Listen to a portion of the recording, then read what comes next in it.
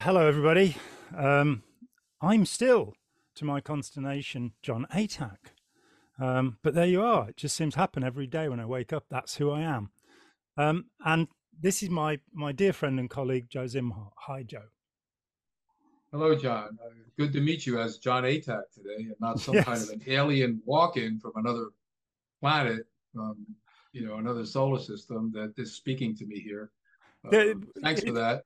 in 1982, some chap issued a Hubbard Communications Office bulletin in red print on white in the proper order called the Original Founders Bulletin, in which this chap claimed I was the original Ron Hubbard. I was chased out of the body in 1952.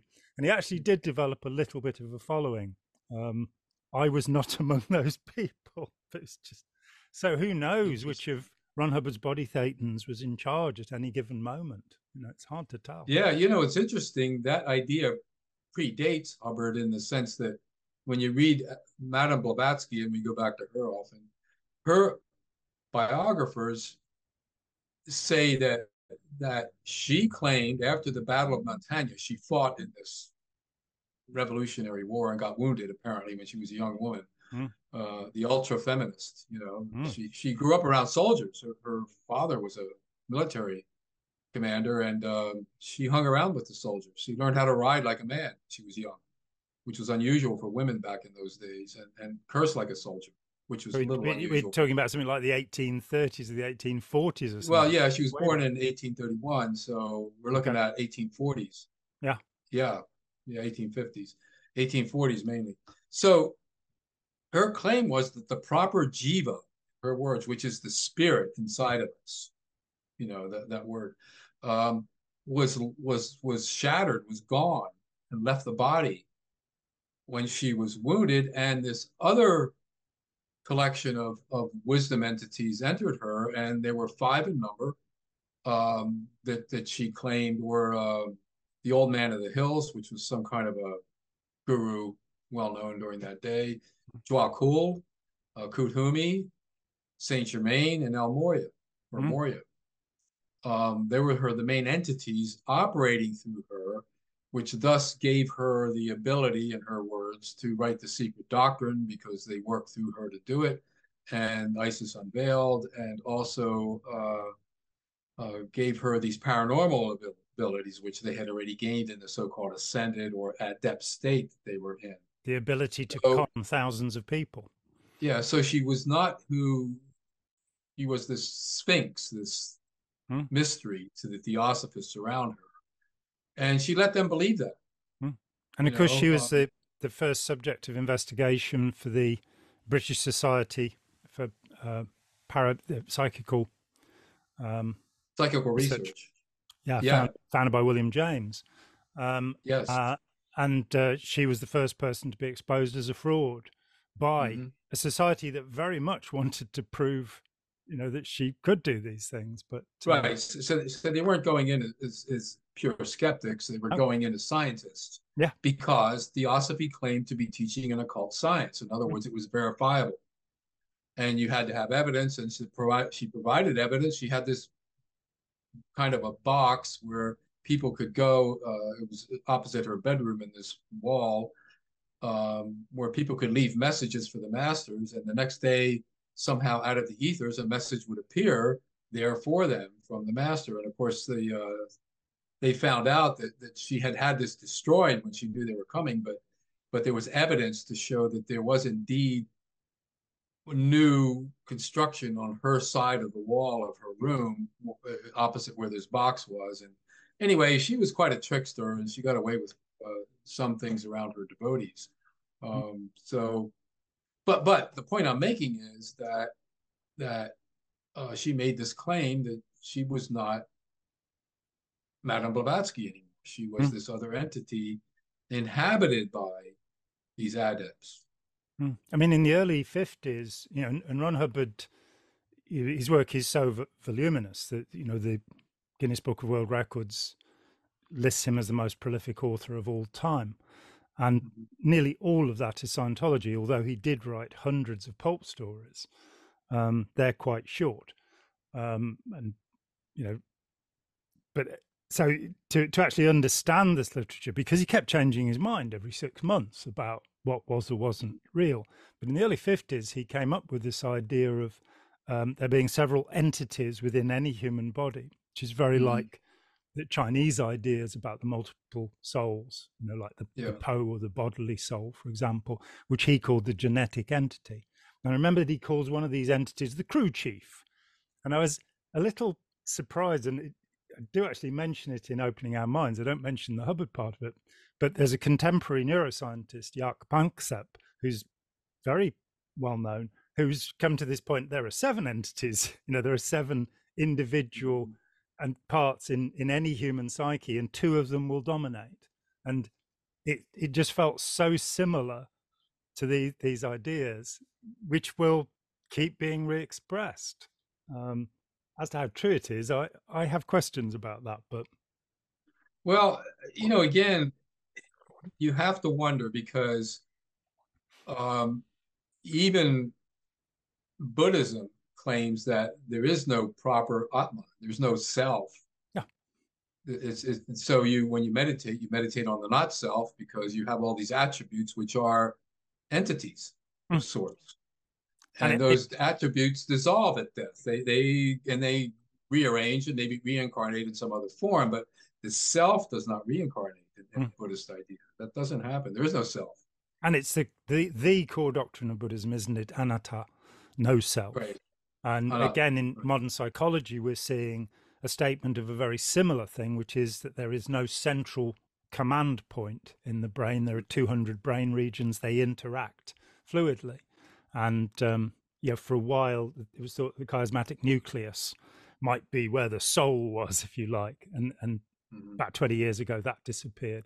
So we are left with another conception that you have this multiplicity, but you don't have discrete entities. That's where I think modern neurology is somewhat better. You have these Mm-hmm. interfused aspects of Right. which pretend to be a self, if you like, which give us Well, the I think they illusion of pretend when unity. we use the word focus.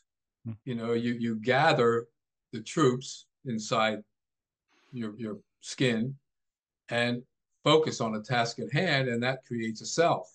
yeah, And so within the if moment. you can gather those troops to focus on auditing in Scientology, self now is being audited, and or if you can focus as in art, on the canvas on a particular theme Mm, you're trying to express, and it begins to emerge, and you begin to, especially with modern art, abstract expressionist type work, the canvas starts to talk to you, and you become almost the self is integrated into the canvas itself during the production of the painting. yeah, So that becomes part of the self, the external self. I mean, it's kind of what Heidegger called, uh, in terms of outer technology or anything that's outside of us that we can use, standing reserve. So the self can extend itself into the universe through, or whatever, into the technology that's around us, whether using our phone or using a mm, computer or using a hammer. All these things are standing reserve for us to become more of a self, mm, an extension. We're not just using words to express ourselves. We're using a hammer, we're using a computer, we're using an engineering formula, we're using subatomic physics, mm. and suddenly we become a bomb. You we can do that. Yeah, I am become death. destroyer of worlds. Oppenheimer, the destroyer of worlds. Yeah, He was misquoted referring to from the himself. Bhagavad He was Gita. referring to himself, not just Shiva. Yeah, yeah, Yeah. um, absolutely. And yeah, that this I tend towards the view that the mind is has a semi-permeable membrane. Let's put it that way. That Mhm. and so we are able, as you say, when making a painting, and this is something we both know about from personal experience. The W.B. Yeats said, "How can you tell the dancer from the dance?" That's the wonderful line in one of his poems. And there does come that point where um, the mind is also the environment in which the mind is active, and so we're receiving stimuli from the environment, which are triggering responses within us. So, we smell a particular floral scent and it reminds us of something. So the mind is, I think, far more complex and beautiful than is generally realized. And Yeah, it's best not to define it strictly, I think. yeah, And in fact, this was Kant's great contribution. Some people would dispute it, but his Copernican revolution of philosophy was to show that the mind is active in creating our reality to an extent. It doesn't control it. It has to interact with what's presented in the environment.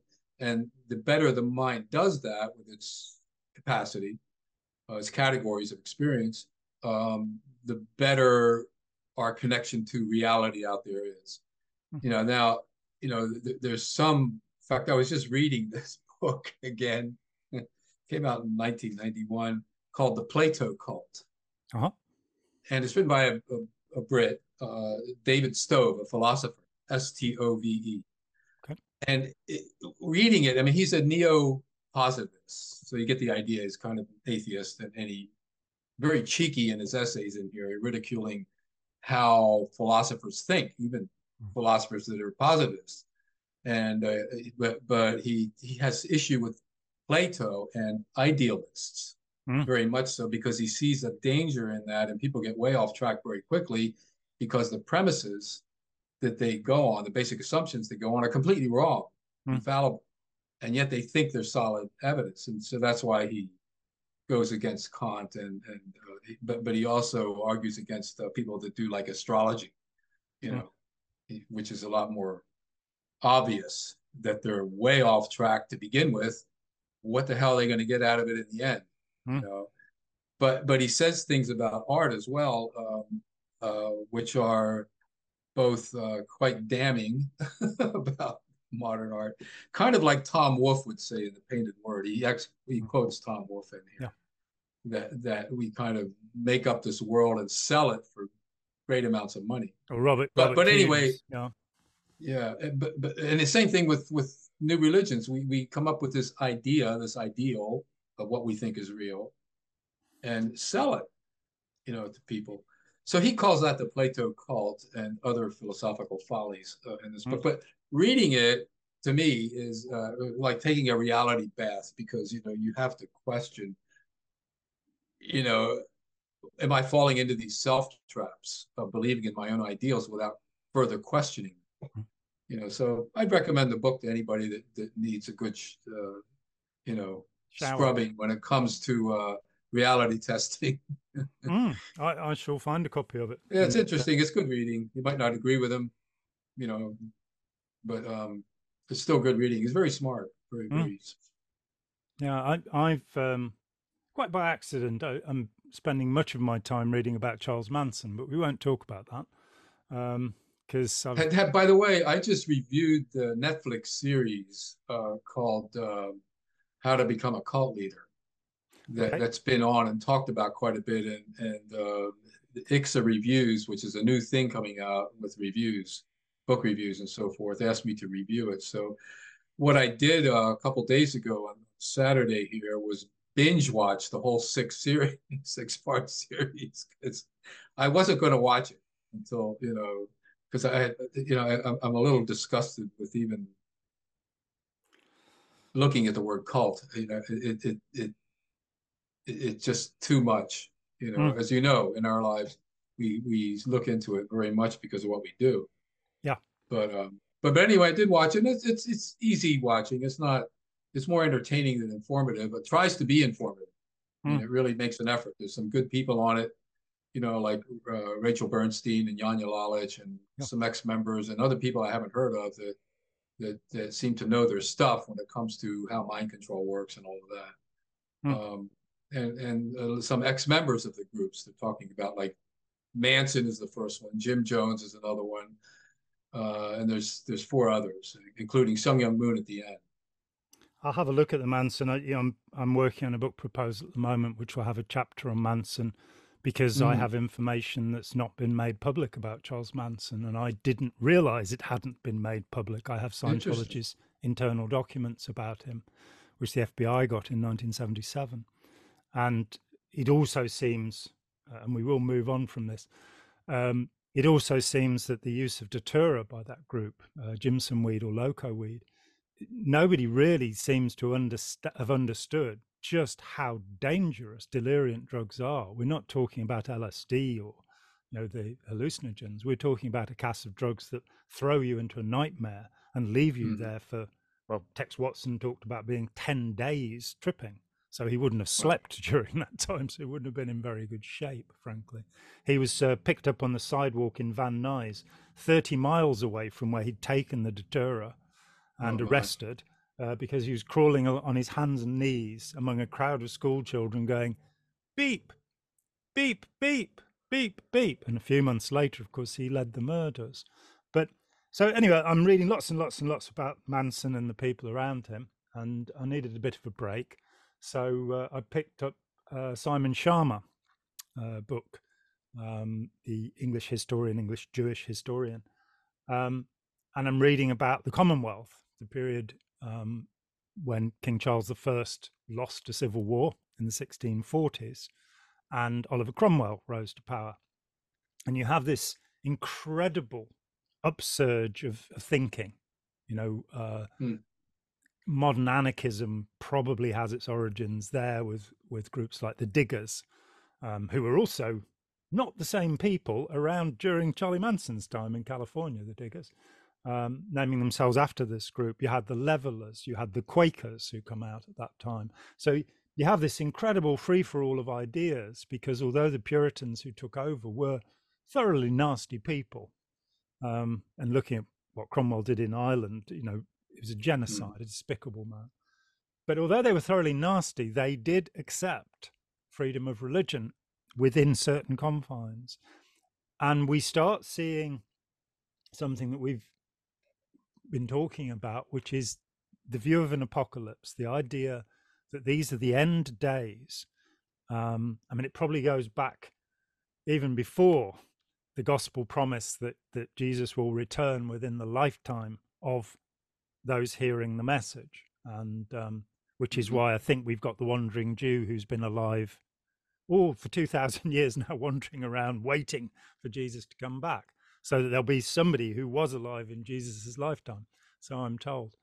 But this idea, this driving idea of Armageddon, the war to end all wars, and which resurfaces pretty much in every generation. My introduction to it was Norman Cohn's remarkable Pursuit of the Millennium, which I've often thought about this. I read it in 1981 when I was still involved in Scientology, but it was the first time he made me think about the people around me in Scientology, that many of them were driven by faith, that there was no reasoning involved. They were absolutely determined this was the way, the truth, and the life. And that helped me to start thinking about my own engagement with Scientology. But he's talking about the millennium, the first millennium, though in fact much of the material he's talking about is from around about 1200, when there's the thought that 1250 is going to be an epochal point, and the Crusades have started up, and this living with the dread, then we get groups like the Jehovah's Witnesses who repeatedly promise us the end of the world. I think it's going to be 2033 next time. They started, I think, with 1914, and thing is to push it off a bit further into the future. George Orwell gave us 1984. We managed to survive that. We had the Mayan end of the world in 2012, and there are people who say it did happen, but we just didn't notice it. There was Hal Lindsey's The Late Great Planet Earth for 1988. It was a mega seller. Among evangelical Christians. Yeah. And if we look at the idea that authoritarian groups induce phobia in their followers, induce fear, whether it's fear of leaving the group, which is a particularly strong one, or fear of being in the world by aggravating people's anxiety, they become more controllable. And this, I picked up an apocrypha. I was looking for the Book of the Secrets of Enoch, which is one of the Jewish apocalyptics. Of course, somehow the revelation of St. John the Divine found its way into the canon of the Christian Church. And scholars are sort of saying, oh, yeah, it's just a complaint about the Diocletian persecution or something like this. But it has had such an influence, including upon, and I said I wasn't going to talk about this, Charlie Manson, that Right. his central textbook was the revelation of St. John the Divine. How much he understood it is another matter. He was not a particularly bright man. But this drive towards apocalypse, we talked about the Blue Rider group, the Blaue Reiter, in Munich, who with Vasily Kandinsky, Franz Marc, Paul Klee, August Macke, Gabriele Munter, Schoenberg, these people who exhibited in 1912 in Munich. And they very much believed that the apocalypse was going to happen and that it would be a great cleansing. Sort of Mussolini's, war is the hygiene of nations, and everything would be wonderful afterwards. And well, that was the futurist manifesto that Marinetti wrote. It was about cleansing, which was the basis of fascism when you look at it. And Marinetti, of course, it was an art movement, as you said, like the Blaue Reiter. It was in the air. It was something. Maybe there was premonition of World War I coming. I don't know, but it definitely had an impact on people, and they were looking for miracles. And this is where Padre Pio came up as the greatest saint in Italy, because he was part of this God descending to help us get through these horrible end times. And he's going to heal us, and he's going to save us, and he's going to. And there was even stories of Pio being able to go out of his body and stop fighter jets and things. They believed all kinds of miracles associated with Pio back in that day. And this is during the fascist period from the 20s in Italy. Well, yeah. Pio, he appealed to the early fascists in the 30s, and in late 20s. Yeah, of course, Mussolini comes to power quite early, doesn't he? I think 1921. And yes. Marinetti, who, all of the futurists are pushed aside because of Marinetti's later involvement with fascism. But of course, it's a pre-First World War movement. And for me, the great artist of it is Umberto Boccioni, who died in World War I. So he was never a fascist. But there's still this kind of taint, I think, that's associated because of Marinetti's, who was the creator of futurism, because of his but the impulse to cleanse the self, to change, to bring about the new age, even by force, and whether that's inner force, through deep meditation or whatever, or outer force through war, that was sort of in the air among a lot of people. And of course the idea of Christian apocalypse fed right into that. Yeah, the millennials and premillennials, and it came, in the Millerites in the 19th century that bred the kind of thing that led to the Jehovah's Witnesses and the Seventh-day Adventists, which also predicts the end. So I think this kind of thing was in the air in so many ways, and the idea that science itself was cleansing the world of bizarre ideas of religion and all of that. And so you had the occult revival claiming that science doesn't know everything, and we know more than they do because our wisdom goes back into the perennial ages, the time of Hermes. And, so there's this big argument going on, and the artists pick up on this, obviously. I mean, as well as new religions picked up on it. In Britain, I became very interested in the lead up to the First War. And so, finding that the feeling in Germany seemed to be generally that they were the most cultivated and sophisticated people in the world. They produced the great philosophers and the great composers. They had invented the concept of socialism under Bismarck, which was absolutely not how the word is used today. That they were not a democracy under the Kaiser, the first Kaiser.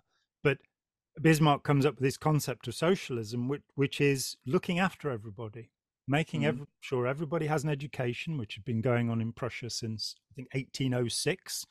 under Wilhelm von Humboldt.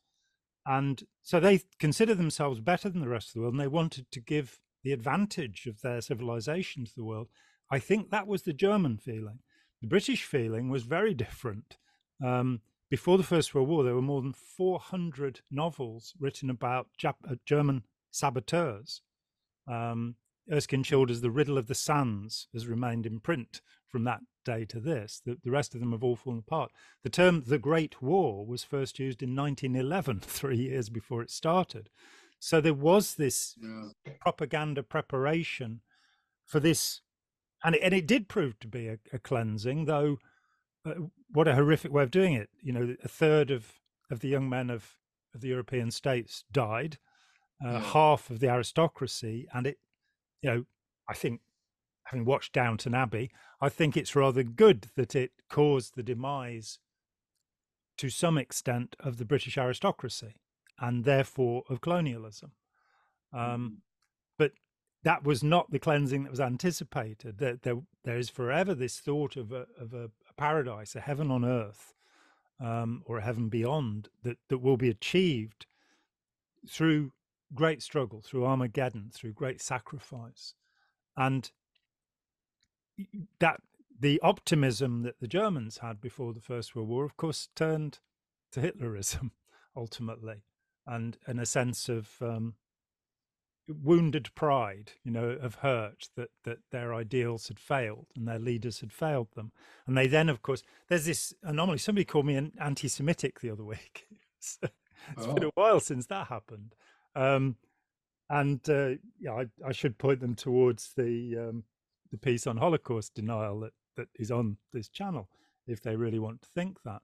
But a fact that's very little known is that intermarriage between Jews and Gentiles in the German states was at its highest ever point when Hitler came to power in 1933.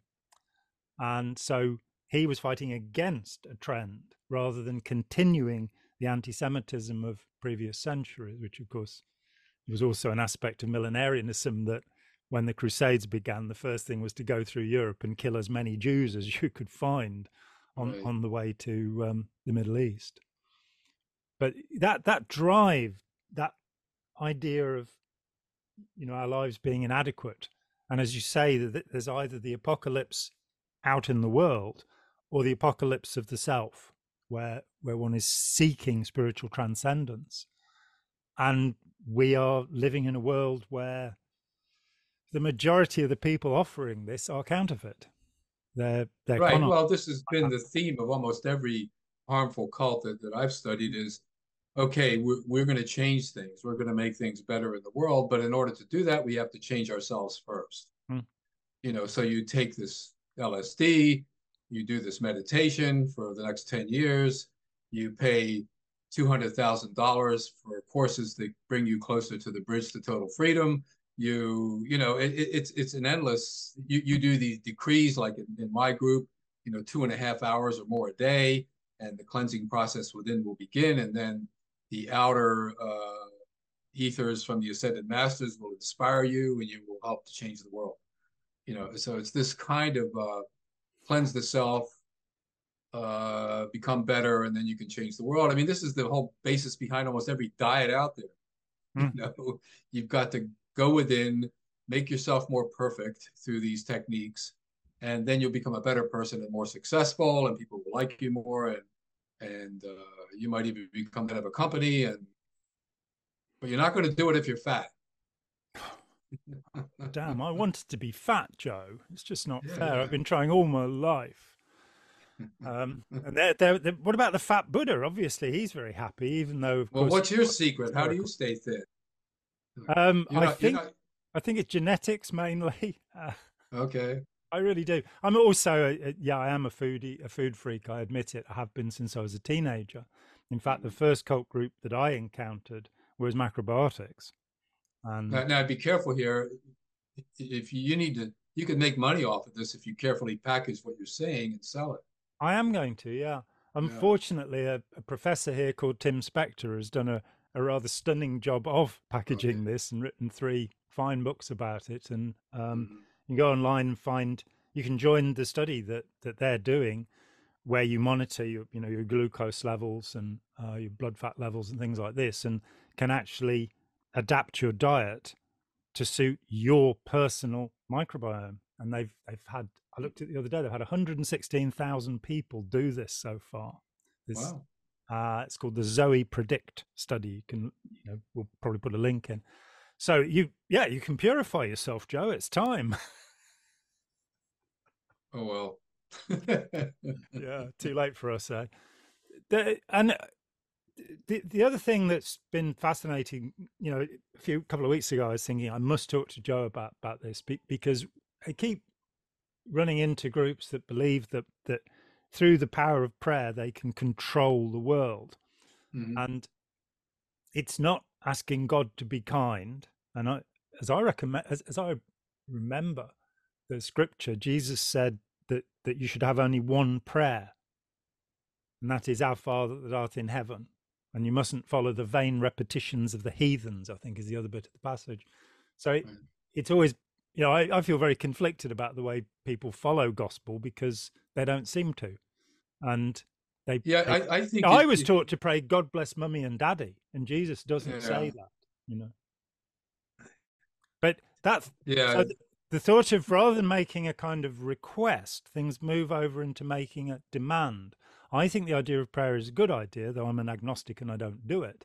But I think the idea of listing, who you would like to benefit in the world, um, that that's a good thing. Thinking about how you would like good things to happen. It's when it starts shifting off into, Nichiren Shosu or The Secret or mhm, Scientology or Christian Science, right. where you're making demands upon the world as if you, as one of what, nearly 8 billion people, let alone how many earwigs there are in the world, that your wishes will come true, that all of the universe can be bent to make sure that you get a Mercedes Benz, if You I'm know, the properly. irony, yeah, the irony, John, is that a lot of these religions that condemn witchcraft are actually practicing witchcraft. Exactly. And with witchcraft, basically all it is learning how to manipulate the environment, in some way through spells, incantations,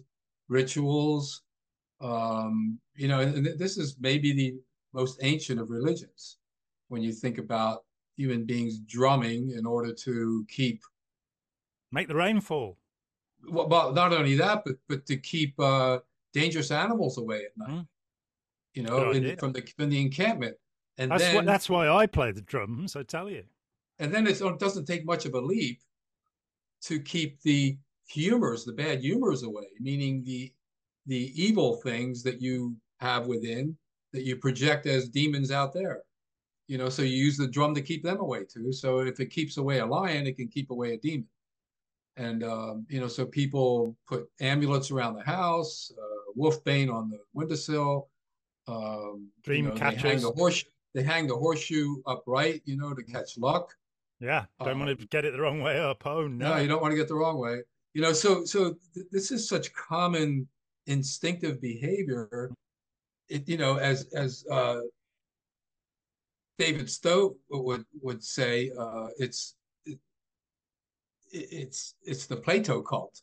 Mm, It's trying to make the ideal real in through ritual, through technique, like through astrology, for instance. mm, Coming up with this elaborate scheme of 1,000 different interpretations of who you are, and then getting someone to read that for you, and coming into an agreement, and hopefully you have deeper insight based on the wisdom you got from the stars, which is a mm, powerful source, when you think about it, which is more or less a stand-in for God. The zodiac is a stand-in for God. mm. Yeah. So, um, yeah, I just think we can't escape it. I find myself doing it sometimes, hoping that sending someone good energy, a good thought or whatever, I hope it gets better, Mm, even though I know exactly what I'm doing, and that it's not going to happen that way. That if I want to send my good thoughts to somebody, it's better to call them on the phone and talk to them and try to ease their mind or whatever it is. mm. Then I'm actually doing something. and it's testable. It's and it might not have the effect I wish it had. Again, I have faith in the conversation that I can help them, but it might not happen. Mm. I mean, for me, the great disappointment in leaving Scientology, I'd been involved in a system which is focused upon intention, which is to say magic, that you will be able to get somebody to do something. And which I thought was fine because I only wanted people to do things that were to their own benefit. I never wished, Again, harm. this is the basis of Wicca. Yeah. The Wiccan religion is to do good. You only do good because if you send out something bad, it'll come back 3 times according to their Mm. karmic rule. Absolutely. I'm sure that's absolutely true. The problem that I encountered on leaving Scientology and thinking about magic and magical thinking and magical beliefs was that there couldn't be any such thing as white magic, because magic is putting your intention into somebody without their consent. So when you make a love talisman or something, you are actually not bothering to ask the opinion of the person who's going to be affected. Mm. I also, but for me, at the moment, my friend Mike Rinder is having treatment for cancer, Oh and my. my friend Tony Ortega is having treatment, and various other people I know, and that lovely thought when I was a Scientologist that you could postulate that they would get better and this intention would be useful, and realizing, the best I can do is I write to my friends and say, you have my agnostic prayers. That's it. You're in my thoughts, and wanting to have that capacity, wanting to be able to touch people and heal them, or and how sad it is that we don't. But as you say, we can cheer them up a little bit. We can offer them our friendship and listen to them grieving over their condition if that's what they need to do, without becoming too impatient. We can do something in that way. But I was a few years ago. I was in Paris with on way to actually to first meeting you for the first time. We shook hands, and that was about it. Oh, that's In right. Bordeaux in 2017, and one of the I was there with my friend Yuval Laor, and one of his friends there said her mother was into the law of attraction. And I said, well, what I see is that there's a terrible danger in that when you wish for something and it doesn't happen, then that shows your weakness. But also when bad things happen to you, it means you must have wished for them to happen. Right. And this young woman, delightful young woman, said to me, oh, my mother's teacher explained that that's not a problem. And I said, could you tell me how? And she said, no. So, accepting that there are, the universe is beyond my control. There's this, I can affect a small portion of it, and I can have goodwill, and I can wish people well, and not be horrible to people, not call them anti-Semitic and things like that. But that's as much as I can do. So that, and as you say, we grow up in the Santa Claus, Easter Bunny, Tooth Fairy culture, where we're taught that magic is all around us, and all religions need to be magical to some extent. It's a part of what's happening, and sometimes that will. I mean, thinking about the Buddhist book of the Great Decease, where you have the prophecy of Maitreya or Maitreya. Of course, Ron Hubbard claimed that he was Maitreya.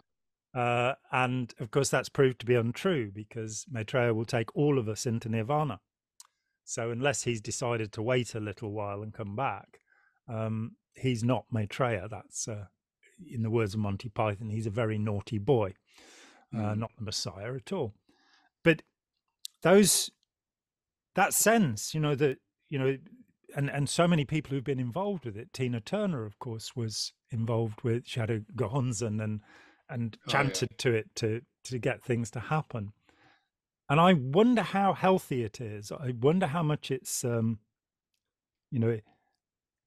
fear of death and the fear of, the dangers of our own existence that makes us willing to believe fairy stories, Well, about our okay, powers. I think the reason that it's so prevalent is that it has an immediate and temporary um, sense of relief Mm. that you've tried to do something, Yeah. and now you wait, for the Wizard of Oz to do the rest. Um, but to stay within that belief system maintains a certain amount of stability in many people Mm. that they wouldn't otherwise have. There are studies that have been done that show that people like that attend church and evangelical churches, let's say, every week and spend their 3 or 4 hours listening to a preacher and whatever and stay within that community are healthier, have more stable lives, and do better financially. Mm. Now, that might have to do a lot with the fact that there's more community connection. They know each other, they help each other. It may have nothing to do with the faith aspect, but the faith aspect is what draws this together. Mm.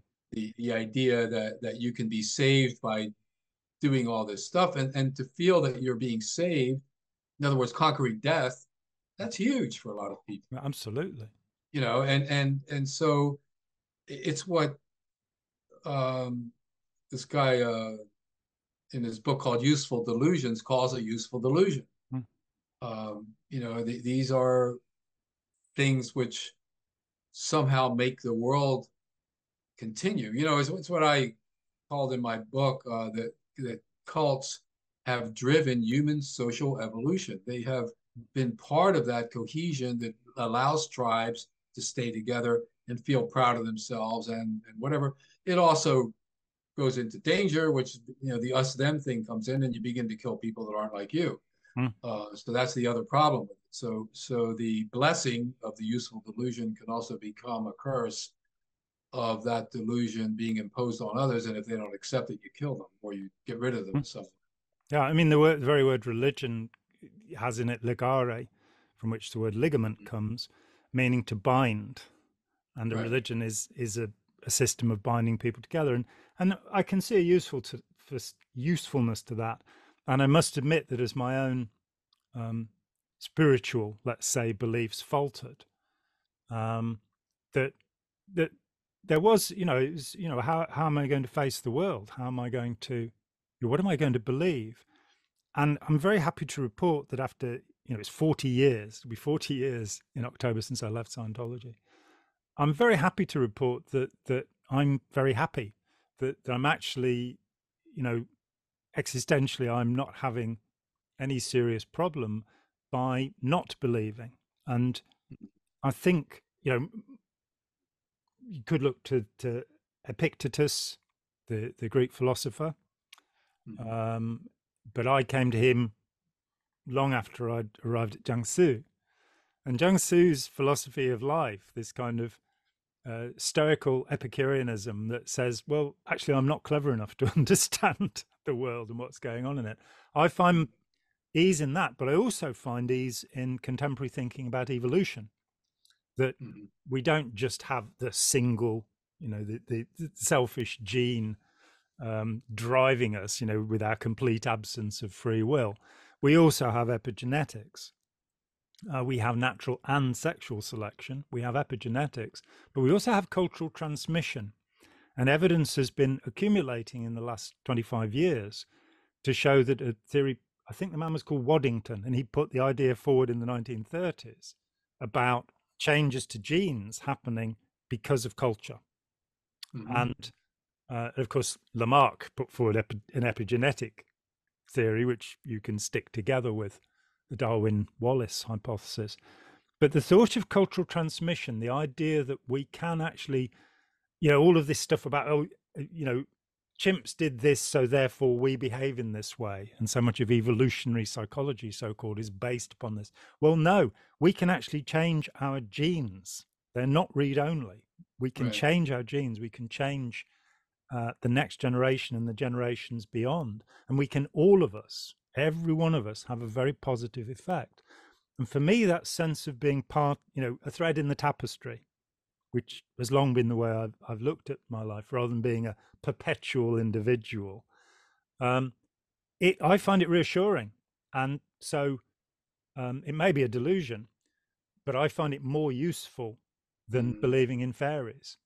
So just to Not be that I've got clear anything about this, against fairies, don't get me wrong, but yeah, well, they've had their day. yeah, Conan Doyle was a huge believer, bless Yeah, it. yeah, I've seen the pictures.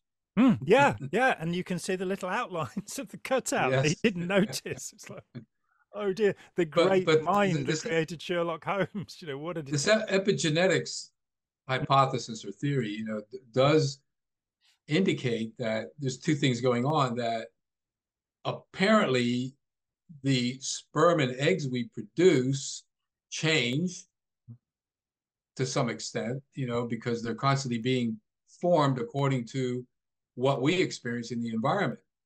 So the genetics change within us to be passed on. That's part of the theory. The other part of the theory is that we can influence people, let's say through our good works or our teaching, whatever, to come up with um, brighter ideas and a keener sense of being, which then internally they internalize, and this changes the genetics in the sperm or whatever it is, the genetics they pass on. Yeah, So it works. If that's true, then it it would help if we had not only good inner thoughts, but that are guiding us, but also the outer world teaching us in certain ways, whether it's the university or through mm, other social means, mm, that and all of this is, it might be hypothetical, but it all kind of makes sense that if you put something good out there, there's some good things going to come out of it, yeah. for So human beings. yeah, And but of not course, not necessarily rewards for the person who does it. no, it might be not be in our time. And I think Mm, this has been the drive, the hope in forming any kind of a government. Like you said, even the early German socialism mm, with through Bismarck was actually a plus, was a decent idea. It helped a lot of people. And yeah, but because it was helping, it looked like, well, we were doing this well, therefore we should impose it on everyone, and that was a mistake. and how? Once the Yeah. coercion begins, the coercion becomes tyrannical. Mm. Yes, it can't it won't work out well. I mean, I recently did a dive into the Chinese thought reform programs of which start in the late 40s and go into the early 50s and re-emerged in Xinjiang.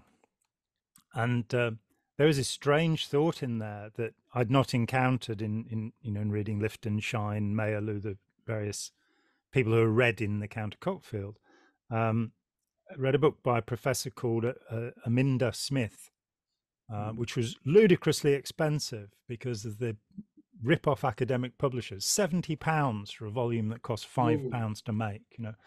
But I'm very pleased that I scraped the money together because it gave me a quite different perspective on what those programs were. That Marx, of course, and it's buried. People don't want to talk about it, but Marx, Lenin, and Stalin, and D.H. Lawrence, and George Bernard Shaw all believed in the extermination of the ragged proletariat, the lumpen proletariat, the right. beggars, the thieves, the prostitutes, the sorcerers, the wandering vagrants. And this peculiar notion that is embedded into Marxism. Marx also said there's no such thing as a bloodless revolution. I saw that when I was about 15 and went, I will never therefore be a Marxist. That doesn't fit with my view of reality. I don't think killing people is a good idea. Could just be me. But so this, what Mao did, I mean, he killed in 2 years about 2.5 million members of the bourgeoisie. So he was not a nice guy. But at the same time, the prostitutes are being put through this program where they're being given a change of consciousness. That's how it's Mhm. expressed. That the lower consciousness is the view that it's your fault.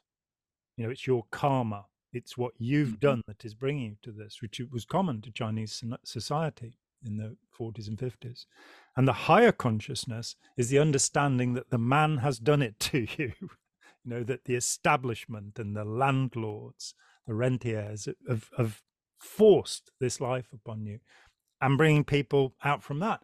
And that was really quite interesting to go, I've had a 100% negative view of the brainwashing program, and then seeing that why people were willing to believe it, why people, and Mm-hmm.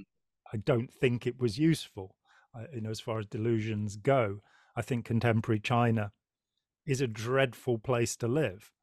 Um, and I'm very glad that people are going around holding up bits of blank paper, which shows just how clever the Chinese are. You're going to arrest me for holding up a piece of blank paper, or a yellow umbrella before that, whatever. But this, you know, this sense of identity that will push people, at that time, that again brings us into a kind of apocalyptic vision that what was being preached within communism was this idea that if we just eradicate, and while Mao may have been seemed to be kindly towards the lumpen proletariat, ultimately he's the greatest mass murderer in all history. About 70 million people die. But what fascinates me within that, and what I'm writing a book about at the moment, is belief. This misquotation from Voltaire that people who believe absurdities will commit atrocities. That by being caught up in these beliefs, people become less able in the world. So believing they can, inflict their vision on the world through prayer, rather than going out and doing something, or believing that a great cleansing will occur, and it's okay in this generation to murder people, so that it'll all be nice in the next generation. These, we live within belief. I mean, Kant put forward the idea, so I'm told, because that's way beyond my pay grade reading Immanuel Kant.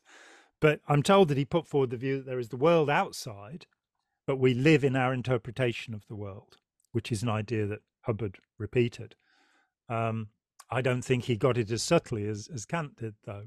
And I think that is true. And that by being able to question beliefs, belief in apocalypse, belief in enforcing our will upon the world, which, of course, Hitler, the triumph of the will, had taken from Nietzsche and from Schopenhauer, this idea of exerting the will upon the world, that we do that through good actions, not through magic, I guess would be the place I go to, through compassion, through intelligent treatment of other people, and Well, relationship.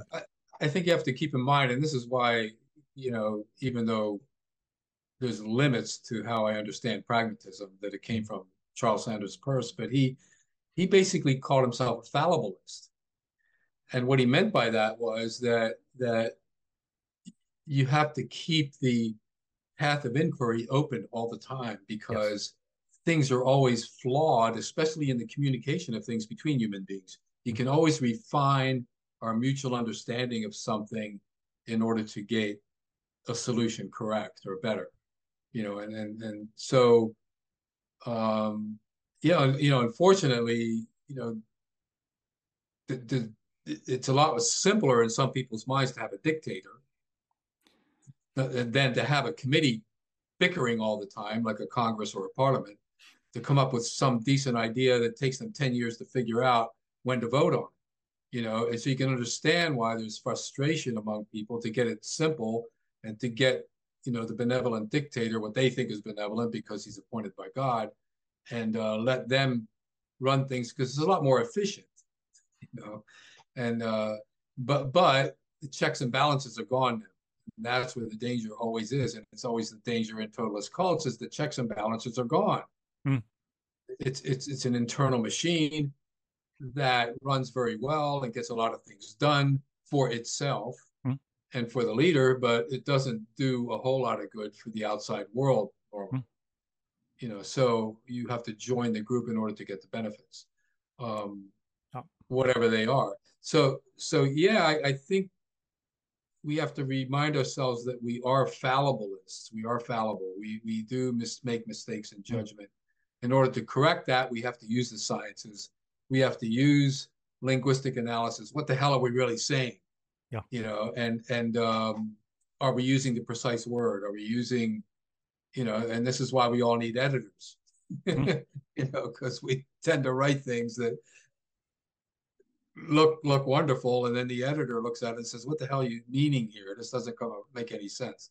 And then you get frustrated and think, "You mean they can't understand my brilliance?" And but but you get my point. I do. Is that we are in a kind of a muddled world, and we don't want that. We want to be free and clear in our perceptions. We want to enjoy nature. We don't want to have to worry about the Nile virus, coming through some mosquito and ruining our whole day and our week and maybe our whole life. And it's so, nature isn't always pristine and beautiful. Nature is also very dangerous. So in other words, we have to maintain the sense that we are fallible, is what I'm saying. And yeah, I agree. Yeah, John Stuart Mill says much the same thing in On Liberty, doesn't he? That even if an idiot has told us something 3 times and we've heard every word, we should listen a 4th time, because we might not be right. And it is, that the dogmatic and bigoted point of view, and the desire, as you say, the world is just too complicated, and I'm not clever enough to understand it. As a younger man, I therefore allowed other people to understand for me, and bought into their certainties.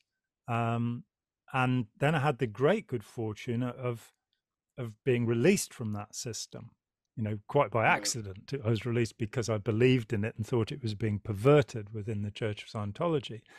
And a few months after leaving, I was far enough away from that intellectual isolation to think about things. And I remember that year very well, 83, 84, that I was very happy, despite being harassed by Scientology's intelligence department, which I hadn't known existed until then, really.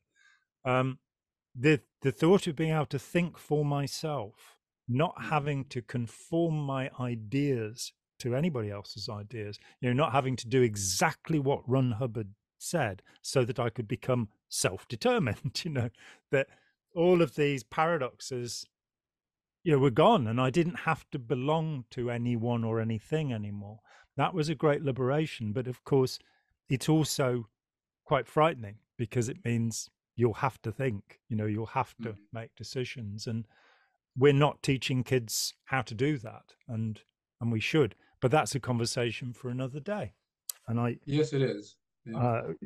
And a good conversation. Yeah, we're running low on time here, it looks like.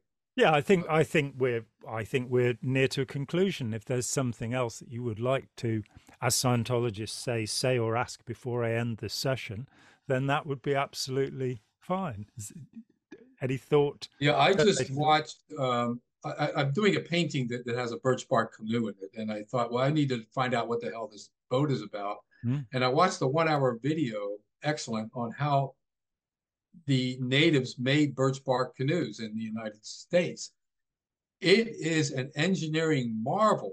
They use spruce roots and natural materials, and cutting boards without modern equipment, gathering stuff from the forest, making pitch from pine tree sap, along with mixed with fat and with charcoal to make it stronger, to bind the seams. Yeah. Where they had to lay. I mean, I was stunned at how sophisticated. And it was a community project, where they have to gather stuff, and the builder, or of course, organized it. But I'm thinking of that in terms of the cults, like Scientology uses that model of building something that's real and genuine and elaborate. Completely, it looks very simple, but it's really elaborate. It takes about 7 days of hard work to put that thing together, knowing what you're doing. And then saying we can put yourself together, your Atman or whatever, if you follow these precise rules. It's like building a boat, you know.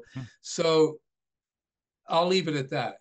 There's a world of difference between the idealism of the Plato cult and the reality of building a birch bark canoe. And whether at the end of the day the canoe will float. Exactly, and this thing did float. Yeah. Whereas most Scientologists All right, well, I'm going to leave it at that. Grand, wonderful talking with you, and we'll same here, John. We will Take meet care. again in the soonest. Good. Thanks so much, Be John. well. Bye-bye. You too. Hi, John here. Thanks for watching. We'd appreciate it very much if you would click like, as well as subscribe, and click the bell for notifications. Every dollar helps, and we welcome new patrons on Patreon, or you can make a one-off payment with any currency through PayPal. Thanks so much.